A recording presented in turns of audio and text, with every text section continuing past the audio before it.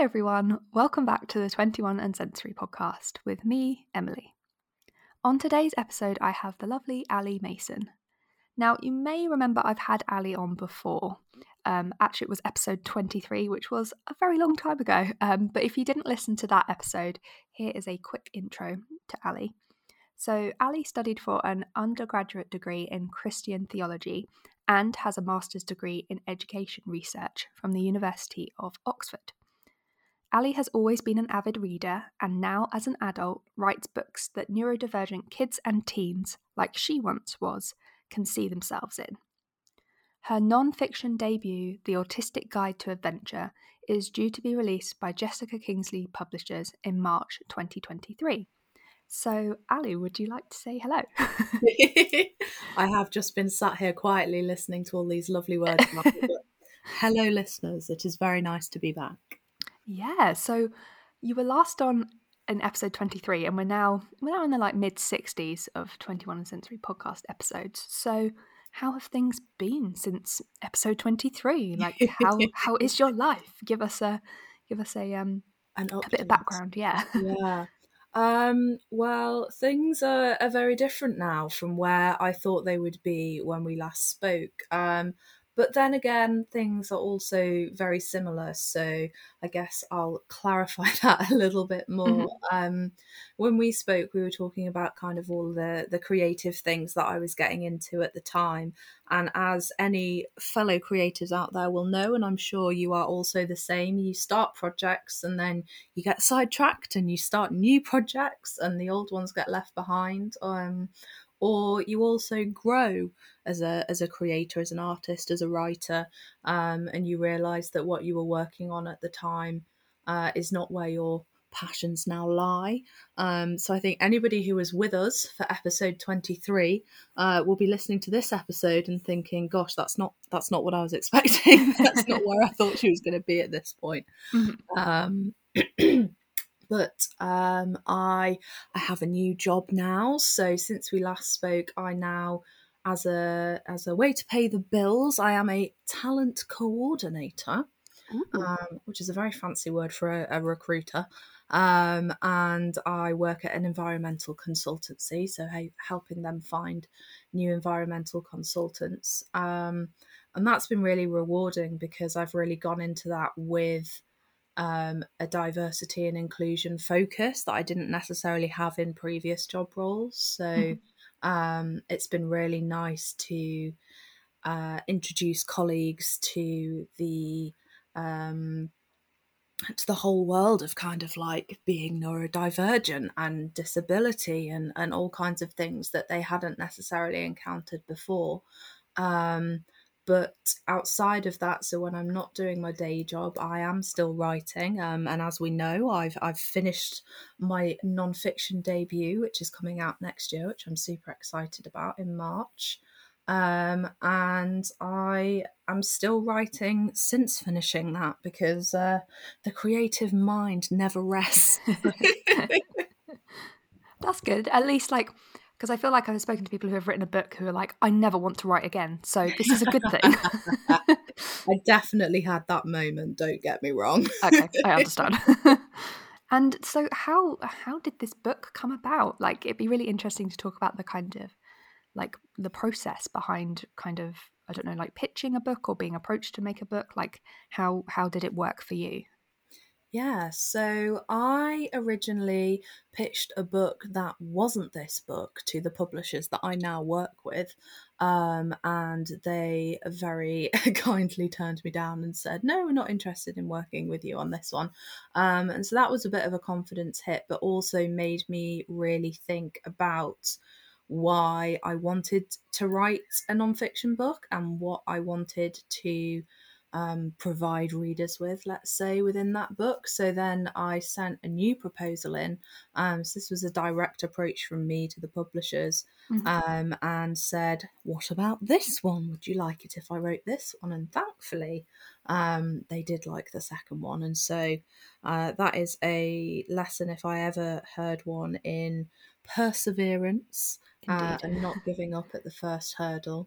And also a lesson in not pinning your your worth on external validation, because I think it would have been very easy after my first proposal was rejected to think, well, I've not got it in me. I can't be a Yeah. writer. They're not interested in my work, and thankfully it wasn't the case. It was just that particular idea that wasn't necessarily. Perhaps it just wasn't commercial enough. I will never know. But yeah, so I approached the publishers. I'm working with Jessica Kingsley, who work with quite a few authors in our kind of neurodivergent social media space. And that is, as you mentioned in the introduction, the Autistic Guide to Adventure. And the reason really why I wanted to write this book and the reason why I proposed this book was because it's something I wish I'd had when I was a child. And it's been really, really lovely since the book has been kind of formally announced and we can start promoting it, that quite a few people have commented on various social media posts and said, oh, I wish I'd had this when I was a child. And I was, that's exactly what I'm going for. That's nice. That's really lovely. Exactly. So that was really, really, really lovely. But it is basically a long process to write a book, and I think a lot of readers don't necessarily, and you know, before I wrote a book I didn't necessarily understand the amount of behind the scenes work that goes into it. But for context, I proposed this book to Jessica Kingsley not last Christmas but the Christmas before. And exactly, and so then there is the process of them reviewing the proposal, deciding they want to take it on board. That took about 5 months until I got the go ahead and we sorted all the contracts out, etc., etc. And then there is the process of writing the book, and that took me over a year. So I didn't finish writing the book until July of this year. Okay. And then now, between July and March, we have the process of creating the book, of physically getting a book ready to be in people's hands in bookstores. So it's a hell of a lot of work. And I think, as I said, I, for one, definitely didn't appreciate that before I got in behind the scenes. And how did you, were you working full time like as you were writing it? Like how did you juggle just life in general with writing a book? With limited success. I was working full time whilst writing the book. I started my new role as a talent coordinator in January of this year. So I was in my previous job for a bit, and then I've been in this job whilst finishing it up, and it was just weekends and evenings were spent writing. And I think that's the point where a lot of authors can say, oh, I never want to write another book again, when you're kind of juggling it like that. Yeah. Because something that you love quickly becomes something that you don't want to do, because it is a very, very draining process, and it is very, very difficult to force yourself to sit down and write if you're not feeling like writing. But when you have a deadline like this, you've not really got much of an option. So Yeah. that was a bit of a journey to go on. And I feel like you see like online a lot of authors being like, oh, I went away to write a book kind of thing, and they write kind Yes. of on their own in a nice, like, I don't know, coastal area or something, Yeah. in a nice Yeah. like little cabin. And Yeah. as much as that looks great and would probably be a great way of writing a book, it's not really that feasible for, you know, people writing their first book. Exactly. And it's really interesting that you bring that up, because that was something that I felt I had to do in order to be a proper author. And Okay. this feels very silly to say it out loud now, but at the time it really meant quite a lot to me. So last year, I took some annual leave from work, and I booked a little cabin in the countryside, and I Ah. went off to a little cabin for a week, and wrote, just spent all day writing, and then a bit of a wander around the countryside to get some fresh air and a break. And I tell you what, Emily, I actually left early. I Oh, actually really? left a day early and came home because I was like, I'm not enjoying this. And I think it was just that isolation. Like, don't get me wrong, I love my own space. I love having time on my own. I'm incredibly introverted, as most of us autistics tend to be. But after a week of being locked up on my own with a book that I was starting to Yeah. get a little bit frustrated with, I think I just snapped and I was like, I'm just going to go home. I want to see my boyfriend. I want to see my dog. Little things like I want somebody to make me a hot drink whilst I sit on the sofa under a blanket. Yeah. So yeah, I think it's really, really easy to fall into those kind of expectations of what being a real author looks like. Yeah. That's so Uh, interesting that you tried it. I did. It sounds like you missed your like creature comfort kind of things, and yeah, Absolutely. I get That that. sense of being looked after, I guess. I think it very much goes underappreciated, but it's one of the things that I mention in the acknowledgements of my book. I think Chris, my partner, is the first person I say thank you to, because without him, this book would never have happened. Because he basically just took over looking after everything during those evenings and weekends when I was writing. You know, he cared for the dog, he looked after the house, he looked after me. And so another thing when you're holding the book in your hands is to be aware that it's not a one person job.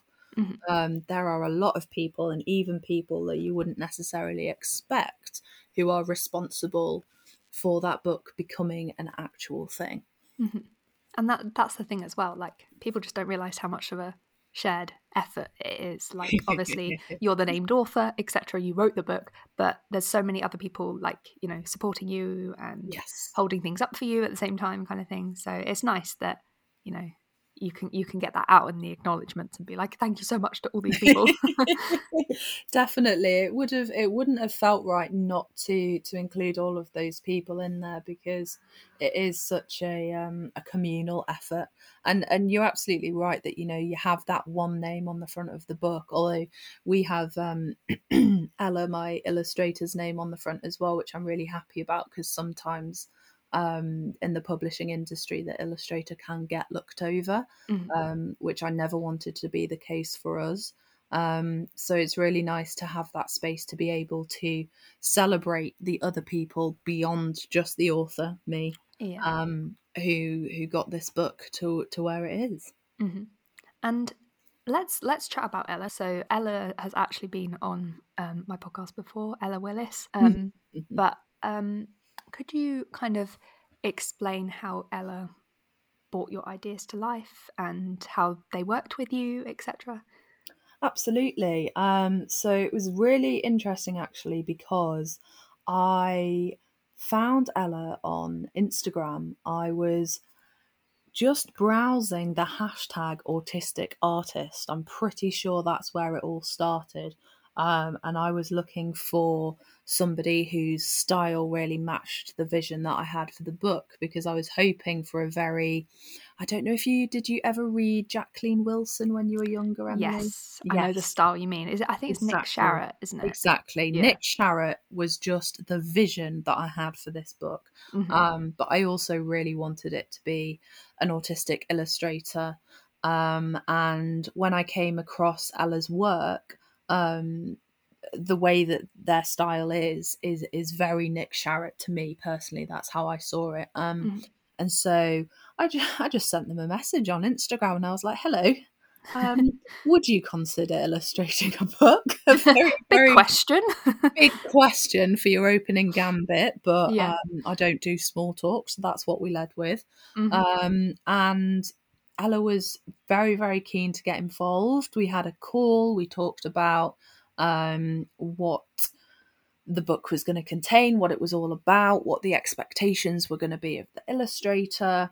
And they were just on board straight away, which was fantastic.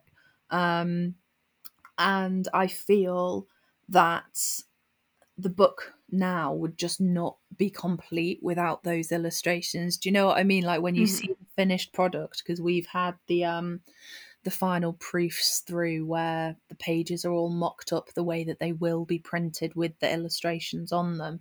Okay. And it does just bring the book to life. And especially what I love is that I was quite hands off with the whole process. I gave Ella some direction, but I essentially left them to kind of let their imagination run wild. And what we've ended up with is a very, very diverse set of illustrations. So we've got wheelchair users, we've got amputees, we've got different races, different genders. I mean, even as simple as some people are wearing glasses. How often do you see That's a really good point. people bother to illustrate kids with glasses? And as one of those kids myself, I appreciate that. So I was just so pleased with how everything turned out, and I'm really, really grateful that Ella was open to that very bold first message. And I guess also, like you saying, it brings like the book to life. Like, do you want to kind of explain the kind of different activities? Because obviously it's a lot of like, I think, is it all outdoor activities? Am I right? Yes, so the idea is that all of the activities can be done outdoors. Some of them can be done indoors as well, but my vision for the book was to help autistic kids and teenagers spend more time outdoors, because I think that can be a really inaccessible environment for us. And I know that for me growing up, it was a very inaccessible environment for me, and I didn't want it to be. So the kind of activities that we've got in there, we've got some very kind of like sport-based activities. We've got things like archery and swimming, and we've even got triathlon in there for the really ambitious people. So we've got a good mix of kind of what you'd consider traditional sporting activities. And then we've also got some more creative activities. So we've got drawing, and we've got nature writing in there as well. And then we've got some more what I would consider kind of like relaxed outdoor activities. Okay. So things like stargazing or fossil hunting or beach combing. Okay. Because I just felt like I really wanted there to be something for everybody. I didn't want somebody to open the book and think, oh, well, I'm not really sporty, so Yeah, this wouldn't be like for me. you don't want like loads of high intensity like Exactly, stuff. Yeah. exactly. And also for people to have that opportunity to choose what feels right for them on the day. It might be the case that they're not feeling high intensity and they just want something a bit more chill, or it might be that they've got loads of energy and they need to get it out, and Yeah. they can do that. Oh, that's really interesting. And I was having a look at the Jessica Kingsley website, and I saw like kind of in the summary of the book that you also mentioned like a summary of like the sensory experiences involved, which I Yes. thought was quite interesting. Can you explain that a little bit more? Definitely. So there's 35 activities in total, and each of the activities follows the same kind of, I think Jessica Kingsley have described it as a fact sheet kind of format. Okay. But each activity starts with a brief introduction, which usually talks a little bit about the history of it, where it first came from.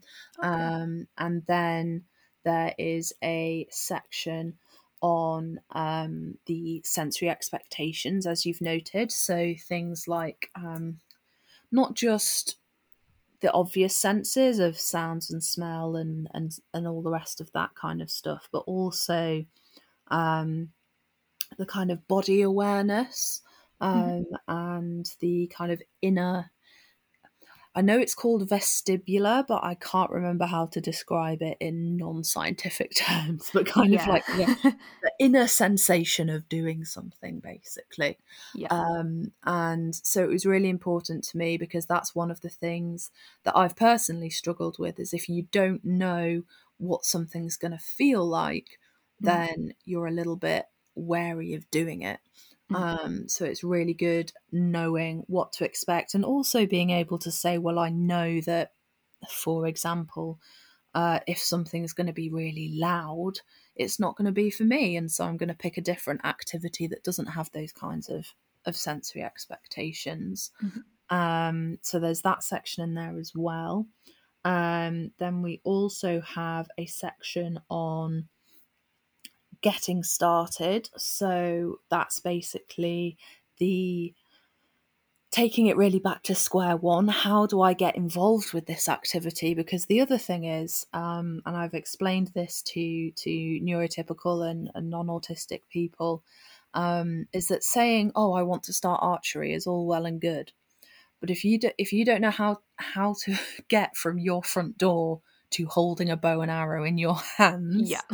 hands, then that is a barrier to accessing that sport. So spelling it out really simply was also a really important thing for us to include within the book. There's also a little section called Why Try It, which is basically just trying to sell each activity. So thinking of reasons why it's a positive thing to include in your lifestyle.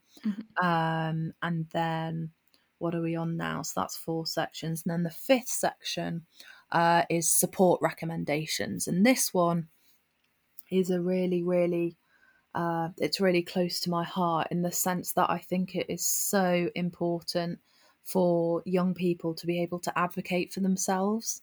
And I definitely feel like my ability to access these kinds of activities and the outdoors and sports and what have you has improved significantly from me being able to explain what I struggle with and also to ask for specific things that will help me overcome those struggles. And you can't know what to ask for if you don't know what to ask for. Yeah. Exactly that. Exactly. It sounds so obvious, but people don't necessarily consider it, that if you don't have a lot of autistic or neurodivergent people in your social circles, or you don't know many of them at school, or, if you're kind of isolated, you don't have that learning of, well, this worked for them, so maybe it would work for me.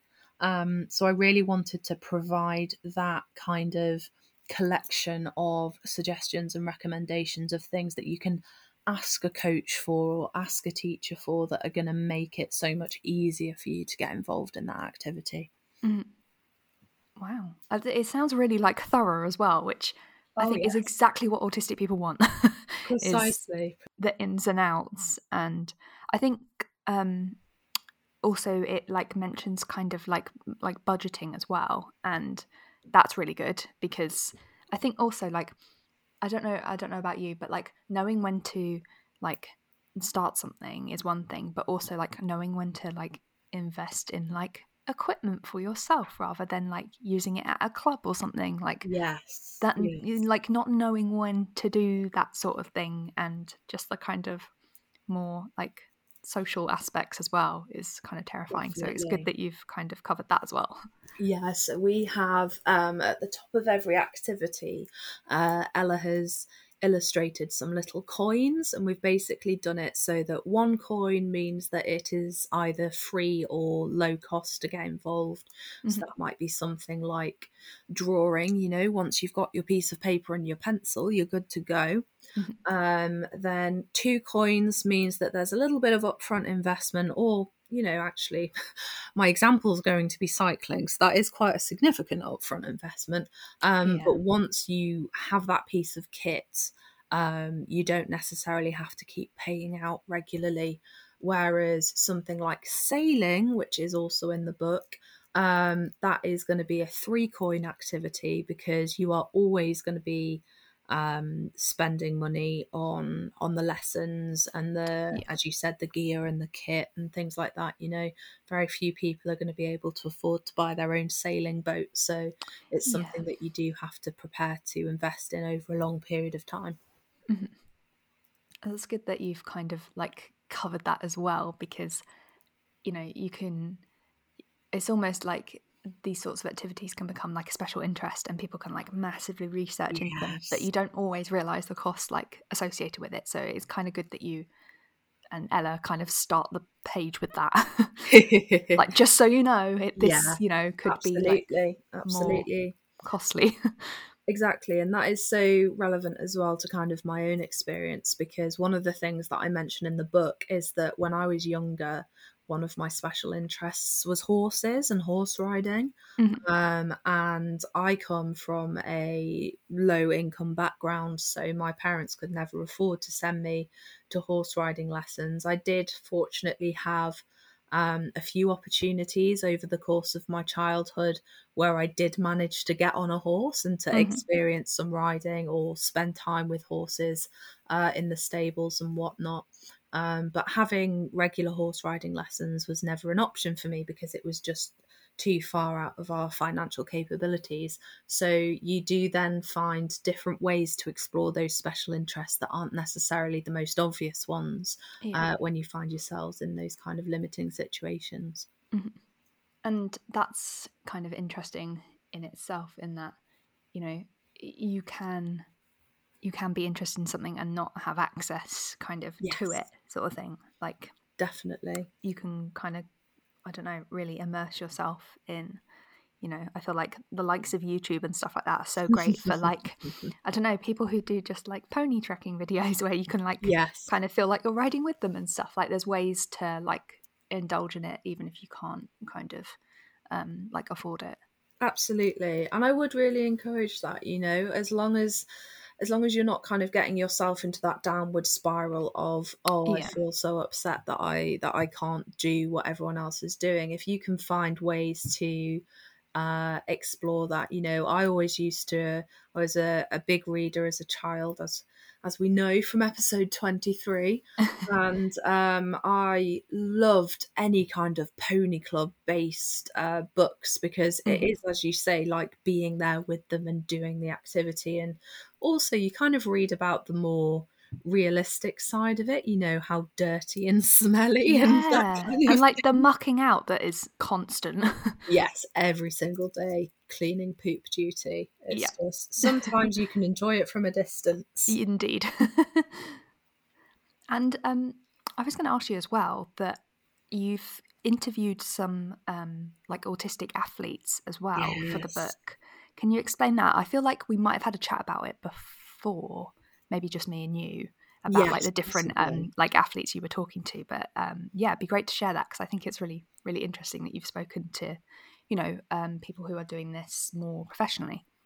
Yeah, definitely. So I knew from the start that I couldn't just have me waffling on in this book because whilst getting outdoors and being adventurous and doing that kind of stuff is very much a special interest for me and something that I love learning more about and sharing with other people, I am just coming from my own perspective. And I really wanted to share other perspectives of people who have different relationships with these different activities that we include in the book.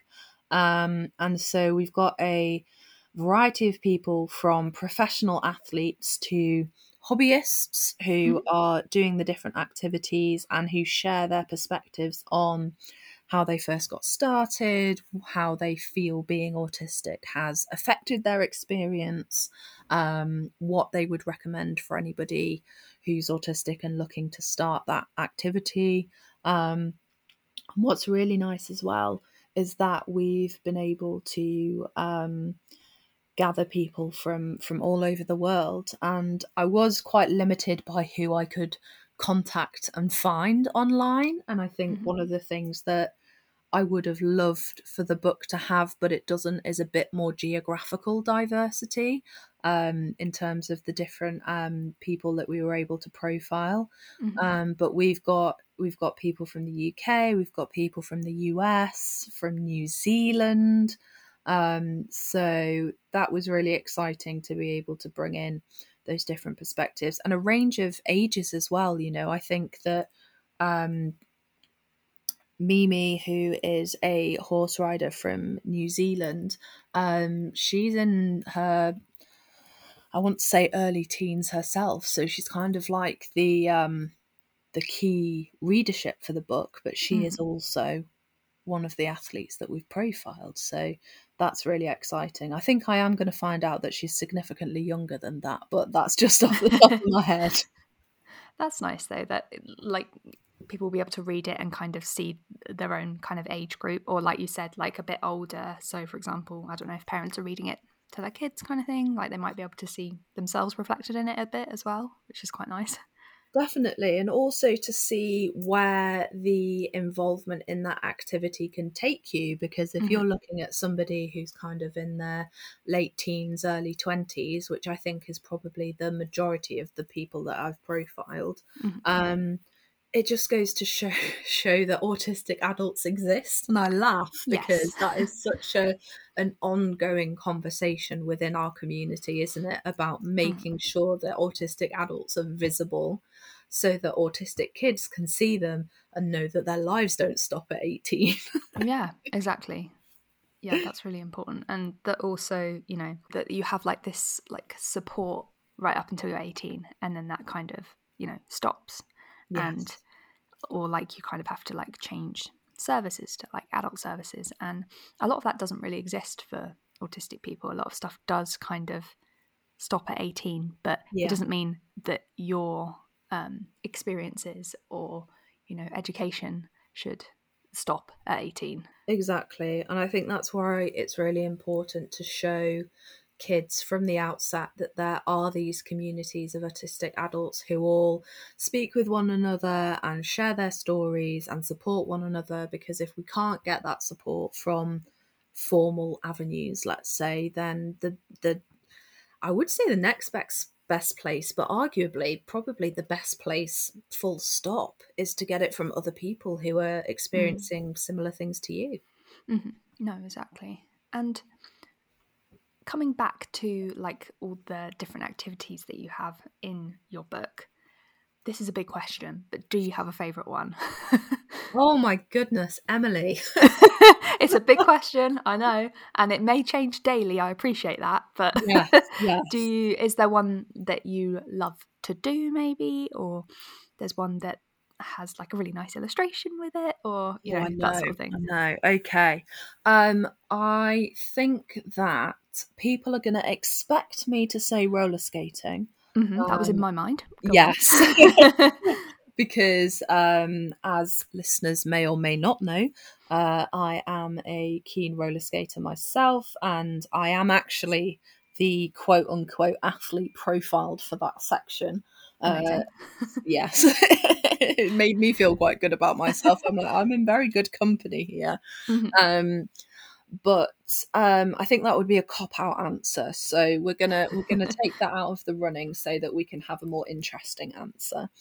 I think one of the activities that I really love to do, that we've included in the book, is stargazing.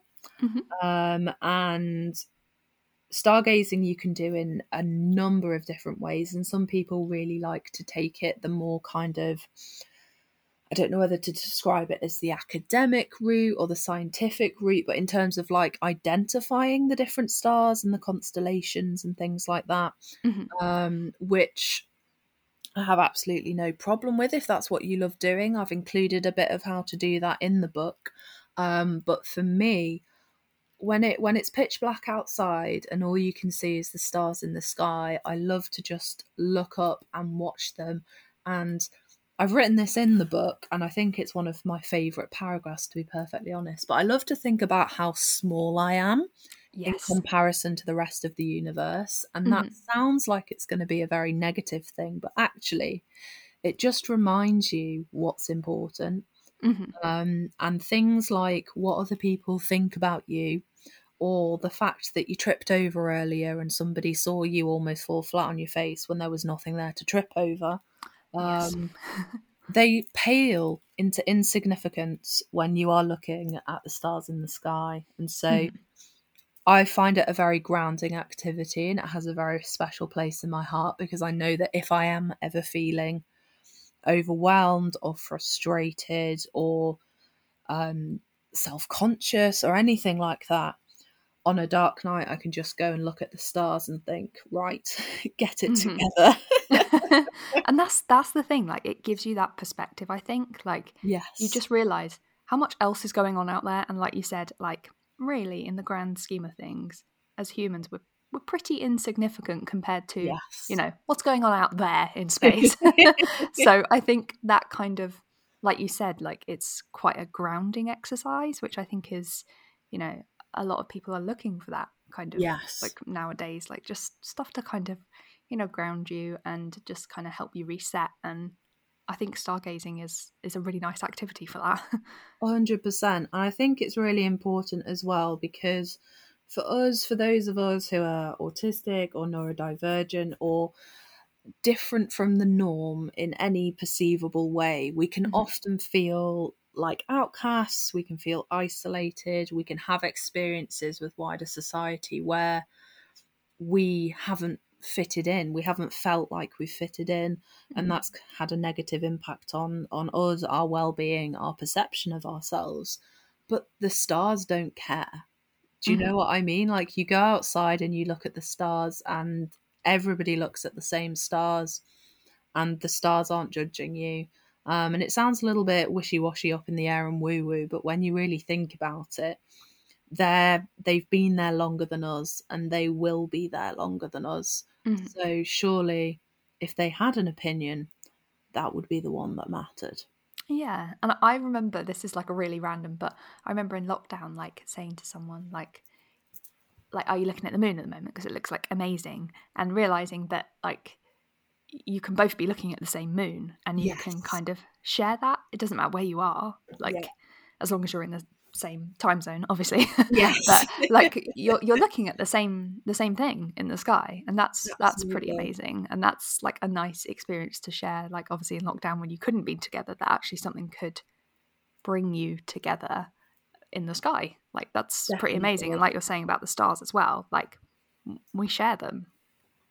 Yep, they are there for everybody. I just think that's quite, I don't know, there's something quite nice about that. It's very magical, but it's very mm, magical in a very special way. exactly.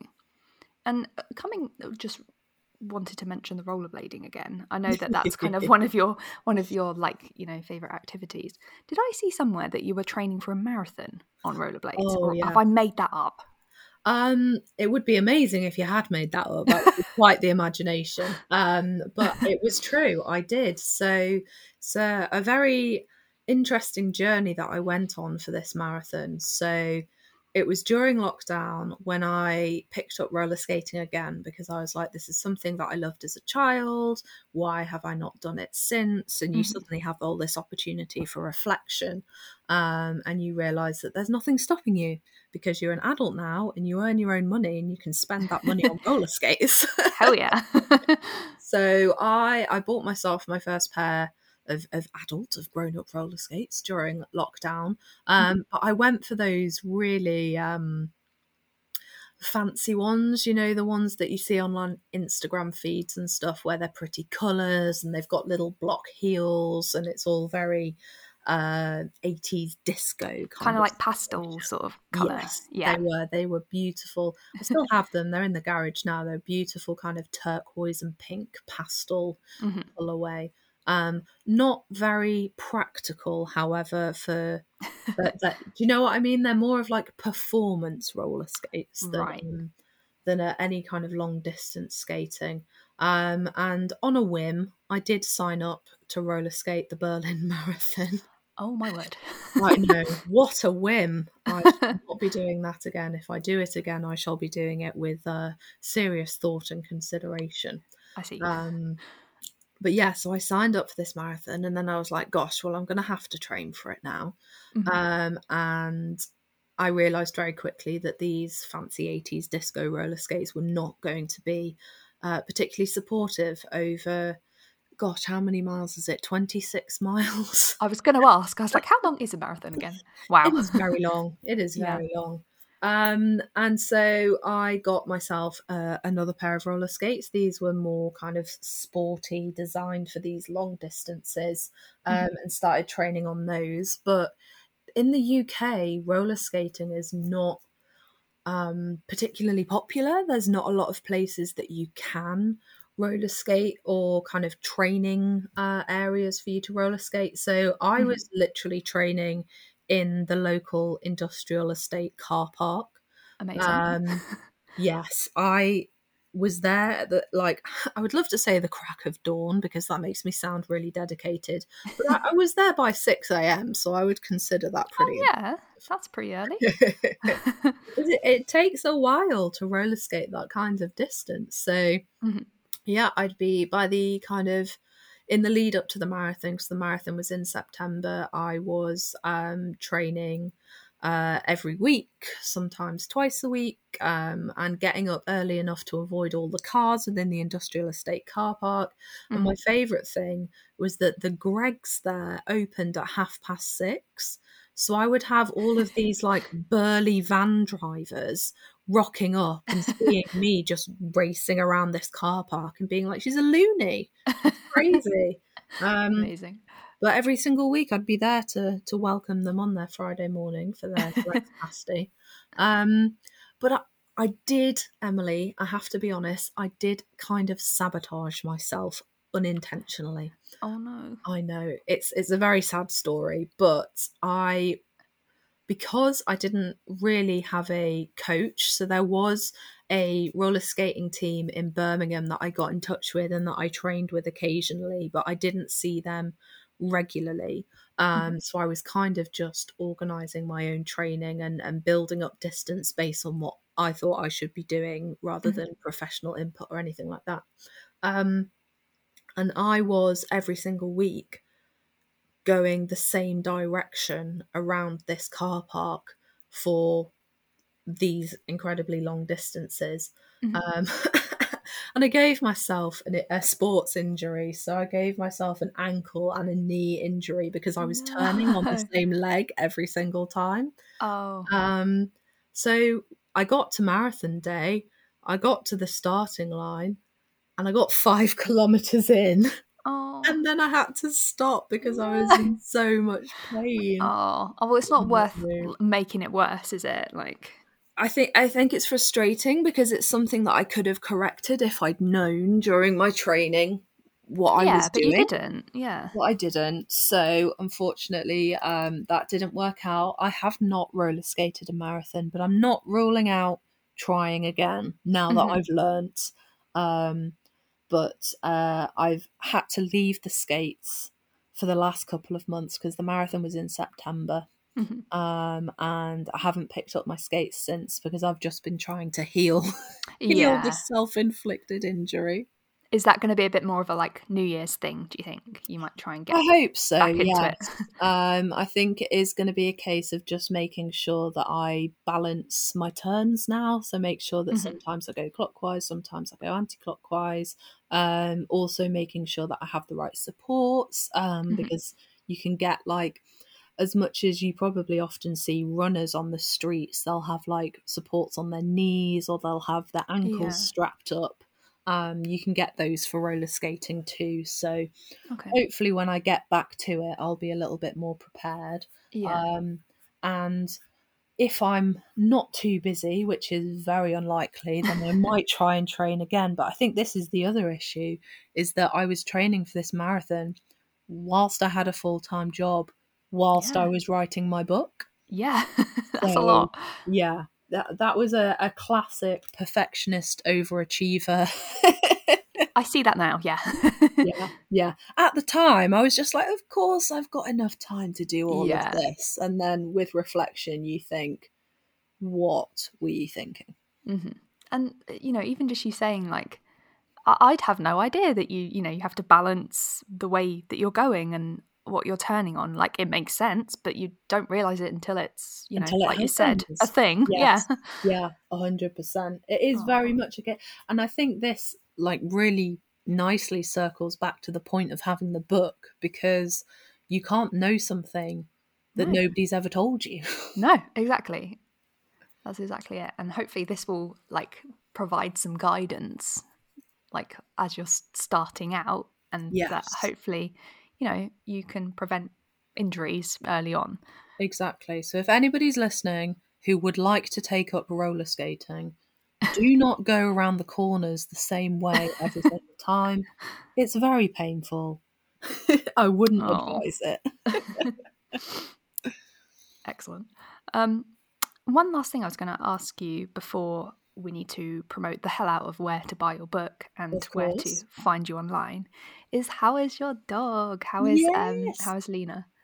She is really well, thank you. It was actually her second birthday on Wednesday, Aw, I which remember is when you mad. got her and she was so Exactly. small. I feel like when we first started talking in the last episode, I'd probably only just got her, maybe. Yeah, I think so. So you can tell, dear listeners, how long ago that was now. But yeah, she's doing really well, and she's actually a very keen runner.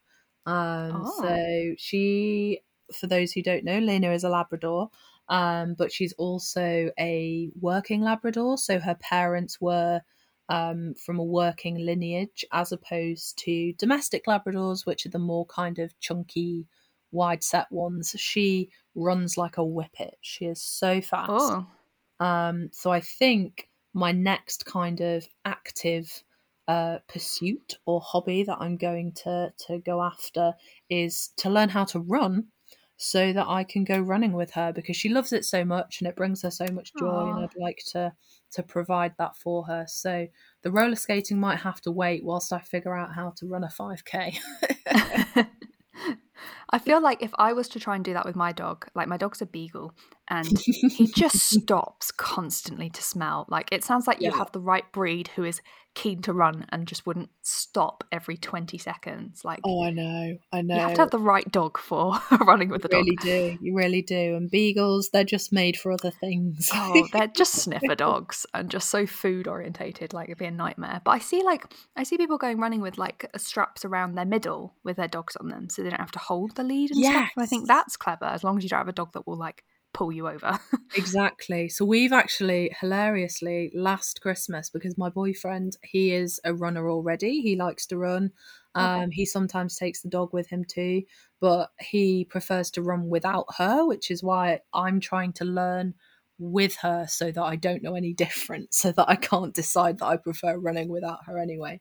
Okay. Um, but last Christmas, he asked three separate people for one of those around the waist leads, Oh, really? and didn't think about the fact that what he would do if they all bought him one, and they did. So we have three of those in the house, and we can choose based on Oh. colour and design how we're feeling that day and which one we're going to put on. Amazing. You have a selection. Exactly, exactly. So it's becoming as much a fashion show as it is Yeah. exercise over here.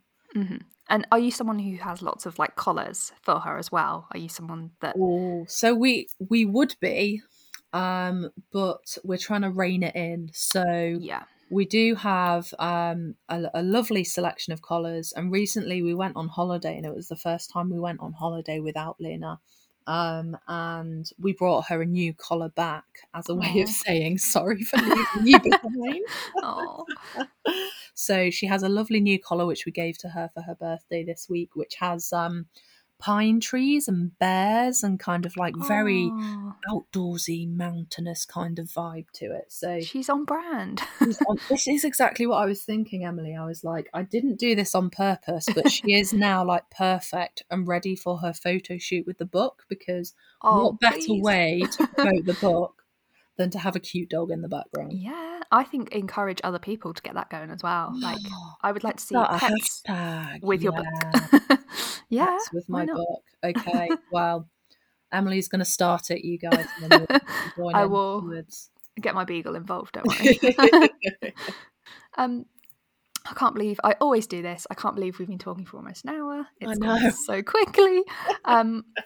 We have to say where are you online? Where can people pre-order your book? Because obviously it's out next March, so it's on pre-order right now, isn't it? Yes, yeah. Okay. So I actually now have my own website, which is very exciting. So you can go to www.allywrote.com. I'll spell that out. That's ALLIEWROTE.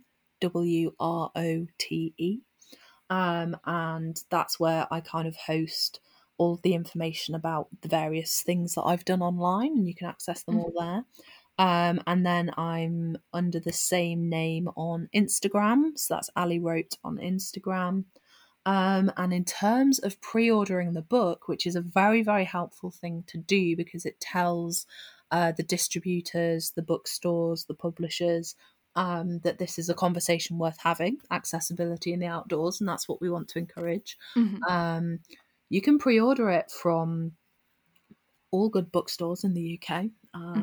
So Waterstones, WH Smith, you can even get it from Amazon. So they're all great places. And if you're not in the UK, you can order that from a book depository and they deliver worldwide. Amazing. I will pop all those links in the show notes in case anyone wants to just like click on them more easily than having to type them out. Thank you so much for coming on my podcast. It was lovely to like check back in with you again. And yeah, please go pre-order Ali's book, which is The Autistic Guide to Adventure. So yeah. Thank you for having me. It has been lovely. And I'm sure when we get to about episode 100, you'll find me here again, listeners. And we'll have another check-in and be like, how's your life now? Exactly. What have you not done and what have you stuck with? No. Look, you've got a book. This is big. It's good. It's good stuff. Need to be proud of myself. Exactly. Well, thank you again. No worries. Have a good day.